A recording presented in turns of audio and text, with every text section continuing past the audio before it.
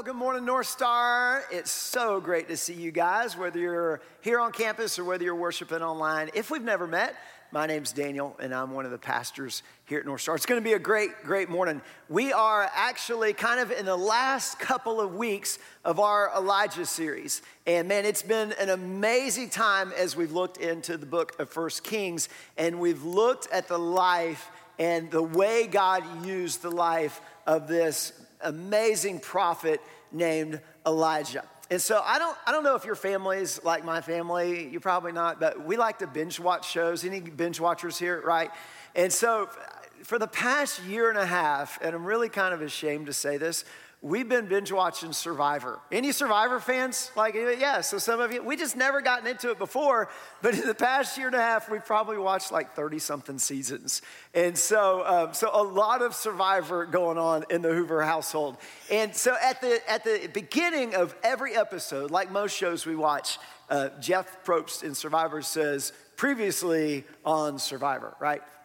If I had to say previously on Elijah, it would literally take me 20 minutes to catch you guys up on everything we've talked about for the past month. So if you haven't tracked with us in this series, or you haven't been able to be here, maybe you've been out, go back online, go on the website or go on YouTube and watch this series and study in the book of 1 Kings, because the life of Elijah and the way God used this man is unbelievable. But I do want to catch us up from the past couple weeks, because it leads right to where we're going to study today. If you want to turn in your Bibles, we're going to be looking in 1 Kings chapter 19, verses 1 through 16. And if you have your Bible app, you can look there. Or if you have the North Star app, then tune there. All the message notes are there. If not, go to your app store and just type in North Star Georgia, North Star GA, and you can download that, and everything's there. But while you're turning there, I want to catch you up from the past couple weeks.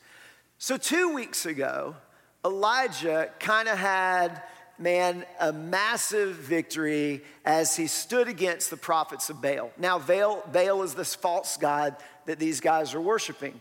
And so Elijah goes up on the mountain and he basically challenges them, right? He says, hey, why don't you make an altar of wood? I'll make an altar of wood. You do your thing, pray to Baal, and see if he comes down and sends fire. The one whose altar gets burned up, that's whose God is real. Well, of course, they make this big altar. They dance around it. They do all their stuff. Nothing happens. Baal doesn't come through because Baal's not real. So then Elijah builds this altar of wood. It's him versus hundreds. And he brings in water and dumps water on it. Not one, not twice, but many times. And so this thing's floating in water. And he prays to God to rain down fire. And guess what? God rains down fire. Not only burns up the wood, burns up the water, laps it up, everything. And then they slaughter all the prophets of Baal. Welcome to the Old Testament, right? And so amazing victory that you see. Amazing display of power and might that God puts on. And then last week, as soon as that event was done, Elijah began to pray for rain on this drought-stricken land. And last week we talked about the prayer life of Elijah. And man, he got down on his face, and then a cloud appeared about the size of a man's hand, they said. And Elijah looked at King Ahab, the evil king, and said, hey buddy, you better get in your chariot. This is the Daniel version, right? Bible doesn't use that word. But you better get in your chariot. You better go back home, because if you don't, the rain's coming and you're not going to be able to get there. And so that's where we pick up today. So chapter 19, verse 1.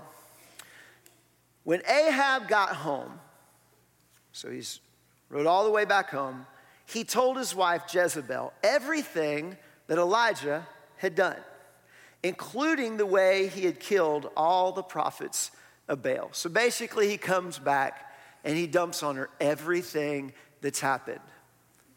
Jezebel's not happy. So Jezebel sent a text message or a DM to Elijah. And this is what, carrier pigeon, I don't know. I wasn't there, right? So she says this. She said, may the gods strike me and even kill me if by this time tomorrow I have not killed you just as you killed them. Hell hath no fury like a woman scorned, right? This woman is ticked off. She's hacked off at what Elijah did.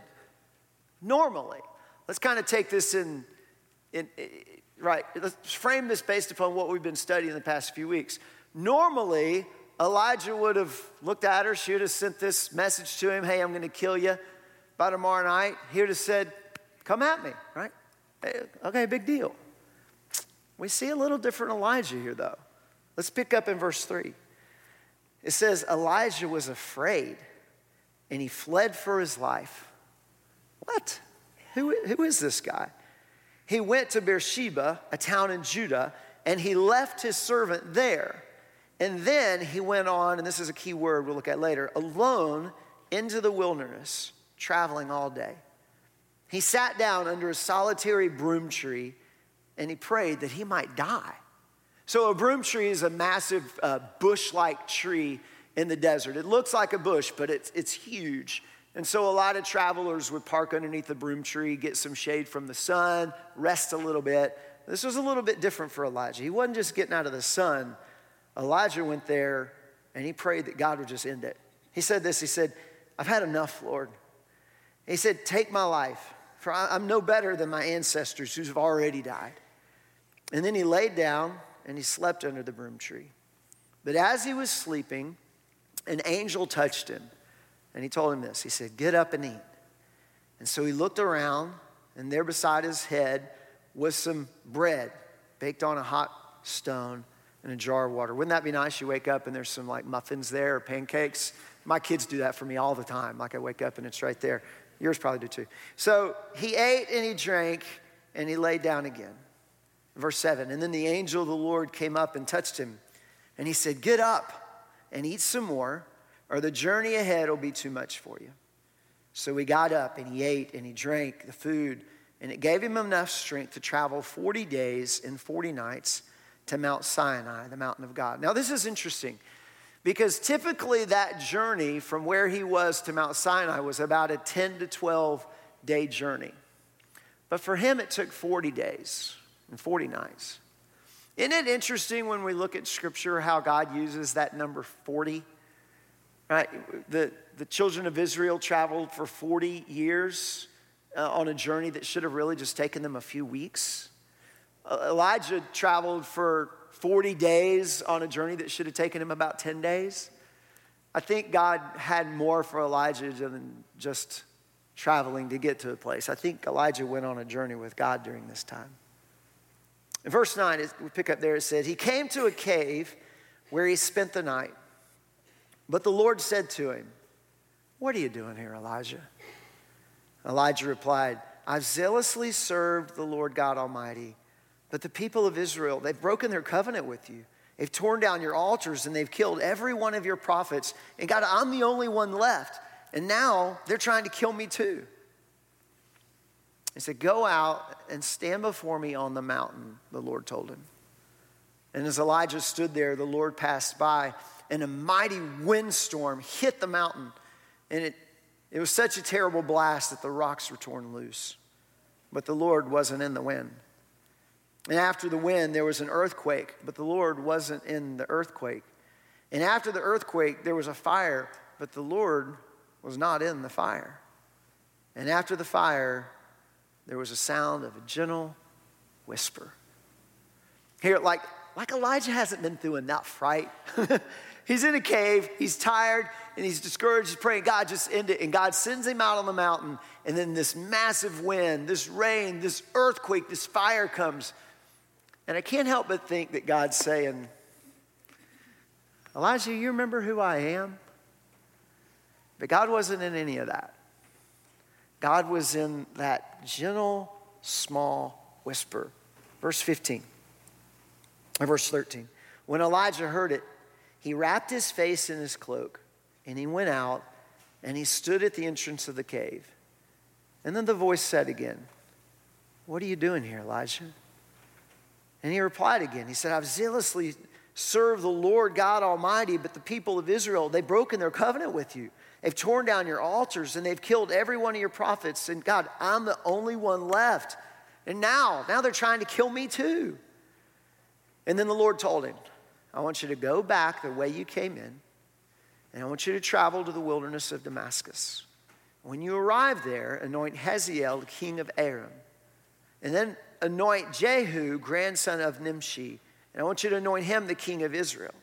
And anoint Elisha, son of Shaphat, from the town of Abel Meholah, to replace you as my prophet. So I want to ask this question. What on earth is going on with Elijah? Here we've studied all the great things that God's done through Elijah. The man was fed by ravens in the middle of a drought.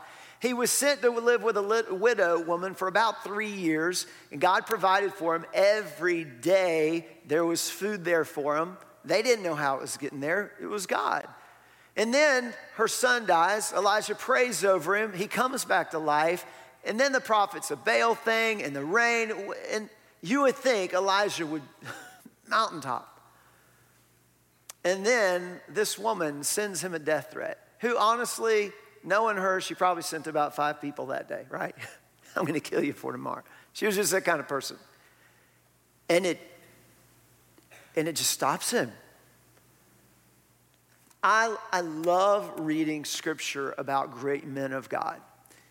Men that, and this characterized the whole life of Elijah. The voice of God spoke, and Elisha was obedient. Everything we've talked about. The Spirit of the Lord came upon him, and Elijah did it. I love Abraham, Moses, Apostle Paul, Peter, these great men of God. But sometimes it's really hard for me to identify with that. I can identify with this guy. I love that God left this story in here. Because have you ever had those people in your life that you just really, man, they were spiritual giants for you? You know, you kind of put them on a pedestal. You know, they're just, maybe they're your mentor or someone you really look up to. And then that day comes where you realize maybe they slipped up, they messed up, they said something, I don't know what it was, but you just saw they're human. And James tells us in the New Testament, hey guys, Elijah was a human just like us. And we get to see in this story that Elijah, although God used him, he's just human. And so I want us to look at 2 questions. Here's the first question. What sent Elijah into that cave? What sent him in there in the first place? And then I want us to look at how God responded to it. You know why I can identify with this, Elijah? Because I've been in the cave myself. And I'm not talking about splunking. I mean the emotional cave.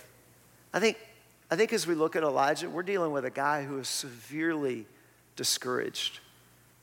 I think that Elijah was struggling with some depression here.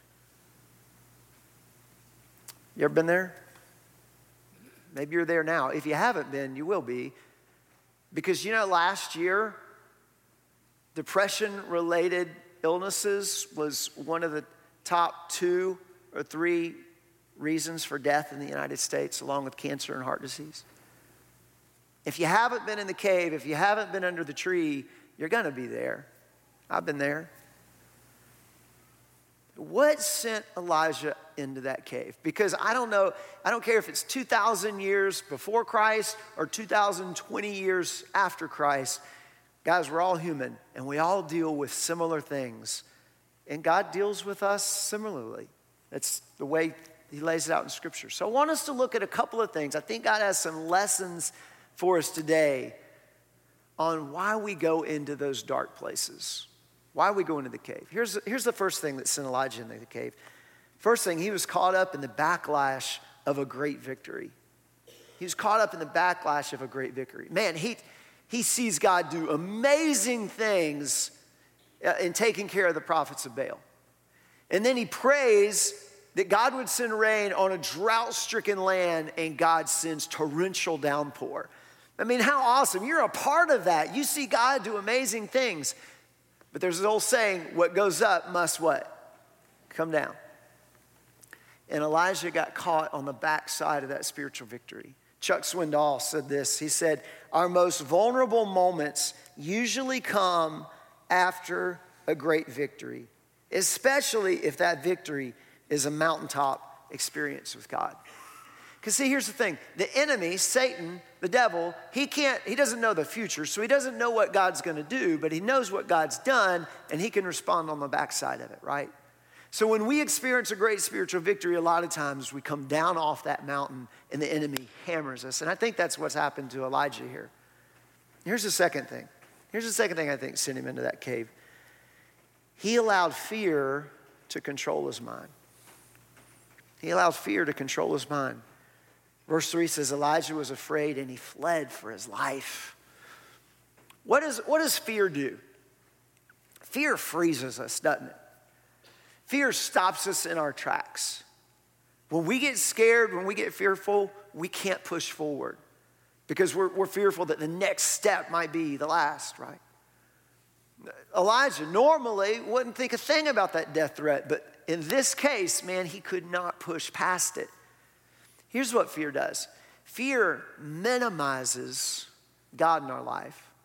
It doesn't minimize God. It minimizes our view of God and what God's done in our life or what God's currently doing in our life.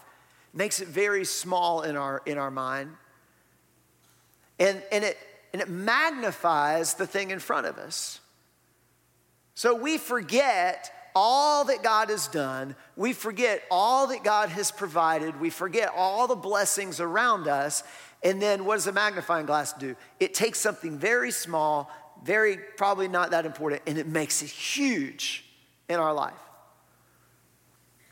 Something that really shouldn't be that big a deal gets magnified, and we forget. Now, people that come into my office for counseling, one of the things I tell them to do when they're stuck in fear or they're stuck in discouragement is I tell them, and it's a very simplistic thing, it seems oversimplified, but make a thankful list. What? Every day, I want you to write down one or two things that you're thankful for, and I want you to put it on your mirror when you're getting ready or put it in your car on your dashboard, something like that. And add to that list every day and spend about 5 minutes just thanking God for that thing. Small things, big things, whatever.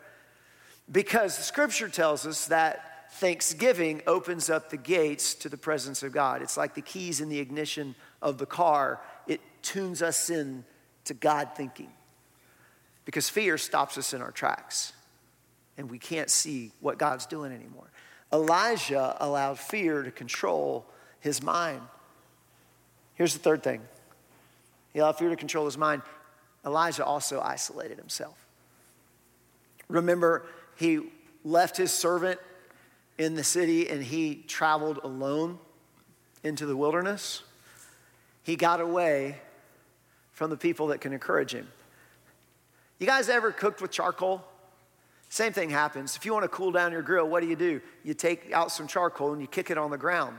Guess what happens to the charcoal that you isolate and you kick out on the ground? It cools off. While all the charcoal that you bunch up together stays hot. We stay hotter when we're together. God never intended, and Mike has said this from this platform many times, God never intended for us to do this life alone. But when we get discouraged, what do? We get away from people. Now, ladies, this applies to you, but because I'm a guy, I really want to talk to the guys.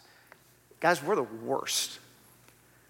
You know where we go? You know what our cave is? It's usually the stairs to the basement where the video games are, or it's scrolling on our phone, or however you escape this world, that's what we do, and we isolate.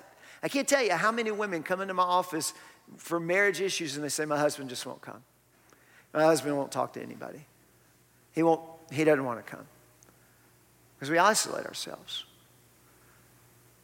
And we get away from the people that we know can encourage us because we might have to open up a little bit. We might have to be a little bit vulnerable.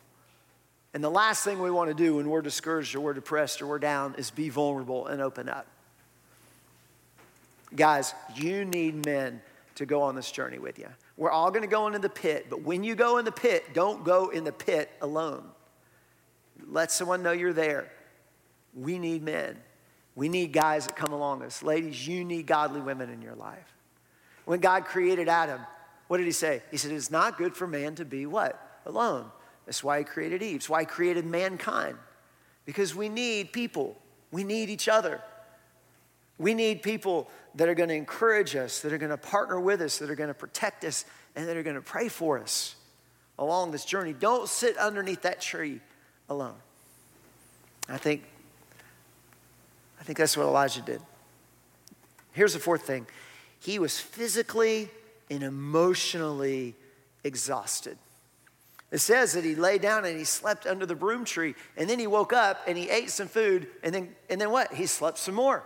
And then when he went on that journey and he got into the cave, what did he do? He slept some more. Elijah was exhausted. I mean, and rightfully so. Look at what all he had come through. Look at what all he had seen. But he was physically and emotionally exhausted. And I don't know about you guys, but man, when I'm tired, when I'm physically exhausted and emotionally exhausted, I get grumpy. I get more emotional. And guys, it doesn't come out with crying sometimes. It comes out with anger. Guys are like, oh, I'm not emotional. Yes, you are. You yell. When I get tired and and guys, some of us, we just need, men and women, we need rest. It may just be you need a vacation. You need some time away. But it might not just be that. In his book, The Depression Cure, Dr. Stephen Alardi said this. Listen to this. As humans, we were never designed for the sedentary, socially isolated, sleep-deprived, poorly nourished, indoor, frantic pace of the modern American life. This life that we've built for ourselves in suburban America, I don't know if we're designed for that. So I want to tell you a story, and I want you to know before I tell you this, this is not prescriptive, it's just descriptive. It's the story of our family, and you take it for what you will. Excuse me. But back in January, so Colby, my son, he's 11. He just turned 11. He just got a look on his face like, what are you about to say about me? So Colby just turned 11, but he was 10 when this happened. Colby's been playing travel ball for the past several years. Colby eats and sleeps baseball. You love it, don't you, buddy? And so when he doesn't have a fork in his hand, he has a bat in his hand, right? And so he was playing travel ball. And Bonnie and I always said, listen, as long as he pulls the cart, man, we'll push it. We'll be behind him, but he's got to be the one out front. So it was January, workouts for spring were about to start back up. They just finished fall, and Bonnie, they're in the car, and Bonnie asked him, she said, hey, buddy, you really looking forward to workouts starting back? Typically, oh yeah. Yeah, just kind of got to look. She said, what's wrong? He said, So they kind of dug in, and when he found his words, he said, we're in the car all the time, and we got practice like 3 or 4 nights a week, and Dad can't ever eat dinner with us anymore. He just has to meet us at the ball field, and I have tournaments every weekend, and I don't get to go to church. I just really miss family time. My 10-year-old had to tell us that the world we created for him, he wasn't designed for. And so we have a mission statement and core values for our family. And so we kind of went back and visited that. And Bonnie and I were like, okay, this is done. He made this decision really easy. You know what? He played rec ball. Went back and one night a week, one game a week. You know what we've done since then? He's helped with a garden, built a garden on our farm. He's helped me build out an old barn. He's used a circular saw, a drill, a table saw. We've spent a lot of great time together. We've eaten dinner together on the front porch a lot. We've infused a lot of Mayberry back in our life. You know what I'm saying? I'm not saying you have to do that. But what I am saying is our families might need to have some conversations about the pace of life and the decisions we've made for how we're spending our time and setting up our life. Because sometimes I just don't know if we're designed to live this way. Most counselors and doctors and psychiatrists have determined that a lot of depression and anxiety that's happening in our world right now is because the choices we've made. Not all of it. Some of there's chemical stuff involved. But it's because of the way we're living our life and the decisions we're making about our life. Here's the fifth thing. Elijah got lost in his self-pity. He got lost in his emotions. And because of all that we've talked about, he just said this. He said, God, I've had enough. Would you take my life? I'm no better than all the ancestors who's already died, gone before me. I think God was looking at him saying, you know what, Elijah, you're right. You're not any better than the ancestors that's gone before you. But I am. I think sometimes we don't need more self-esteem. I think we need more Christ-esteem. Because when I think too highly of myself and then I drop the ball, I go way down in the pit. You know what I'm saying? I think we need a better view. I think that's why God sent him on that mountain and sent the earthquake and sent the fire and sent the wind to remind him, hey, let me remind you who you are and let me remind you who I am. Elijah got lost in his emotions.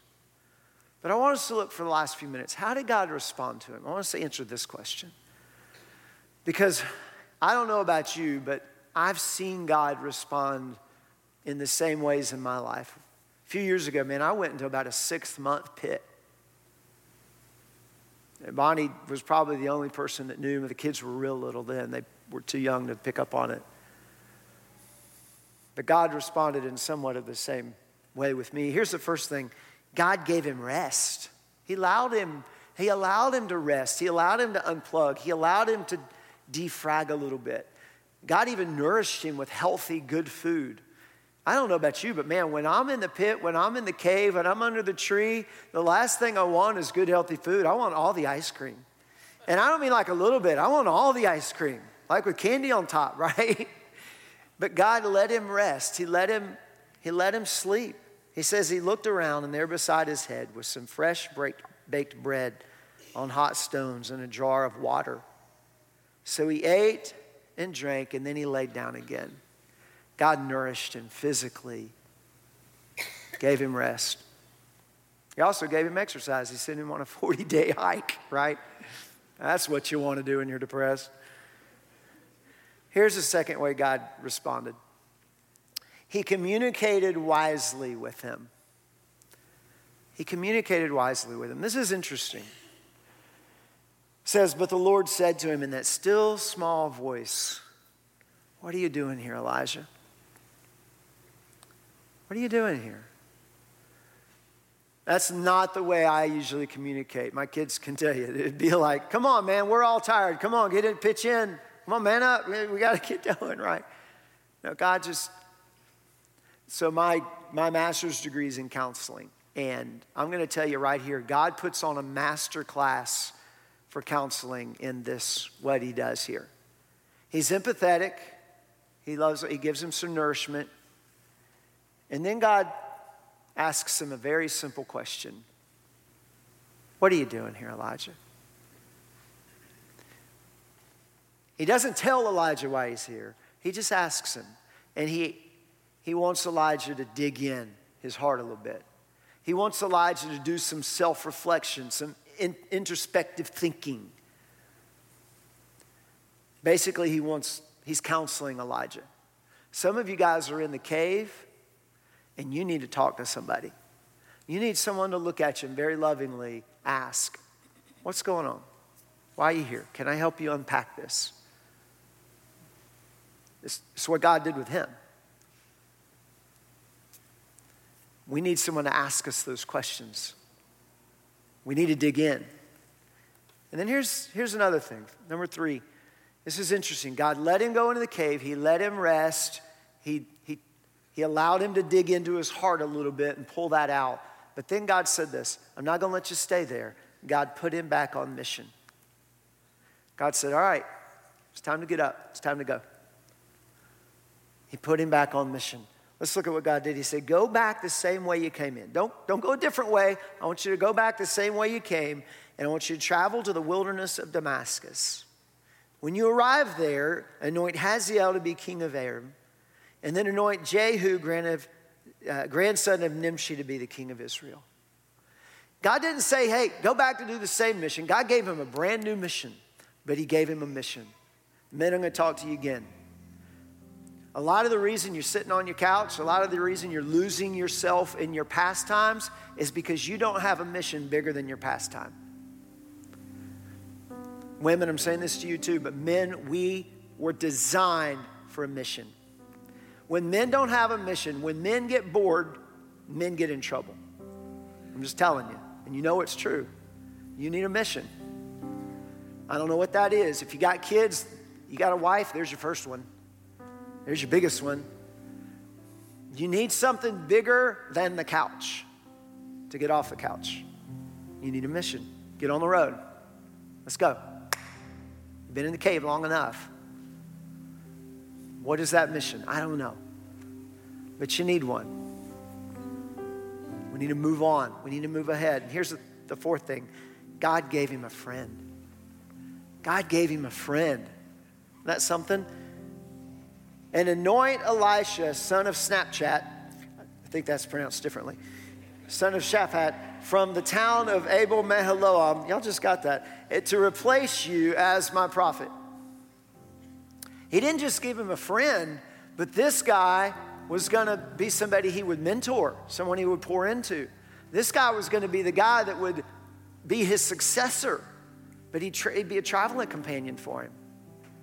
We need somebody that can be a friend, a traveling companion, and we need somebody that we can pour into and invest in to walk this road with us. There's a couple of things, though, as I wrap up. You know one thing I saw here? I didn't see, actually. God never changed his circumstances. She never sent a message back that said, hey, guess what? I've cooled down. I've changed my mind. Death threat's off. You're probably a great guy, just a misunderstanding. She didn't say that. That didn't happen. Circumstances didn't change. Death threat was still there. Life was still hard. If we're in the cave, if we're under the tree, if we're dealing with discouragement, depression, chances are your circumstances aren't going to change. Especially not overnight, maybe in time.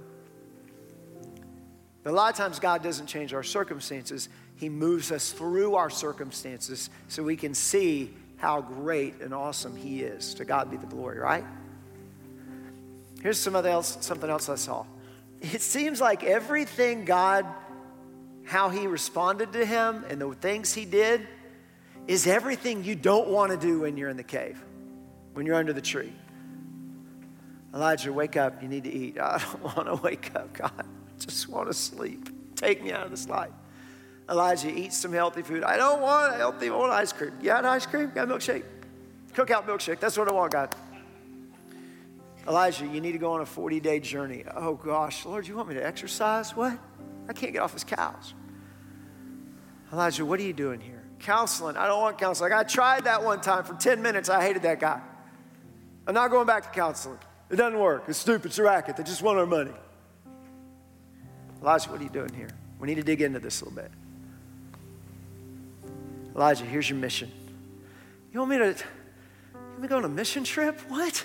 I can't get off the couch. I gotta get in a small, I don't want to do any of this stuff. Guys, the thing that gets us out of the cave is usually the things we don't want to do. But God knows what's best for us. Now listen, I'm not saying the cure for your depression is read your Bible more and pray more. No, that's what we need to do that. That's what we need to do anyway. But God's got more for you than you think. You might be saying, but Daniel, I've been diagnosed with depression. Oh, so your diagnosis is bigger than God. Diagnosis is great. I want to be sympathetic to that. It's a very real thing. There are very real things going on. But that diagnosis isn't a card to keep you in that cave forever.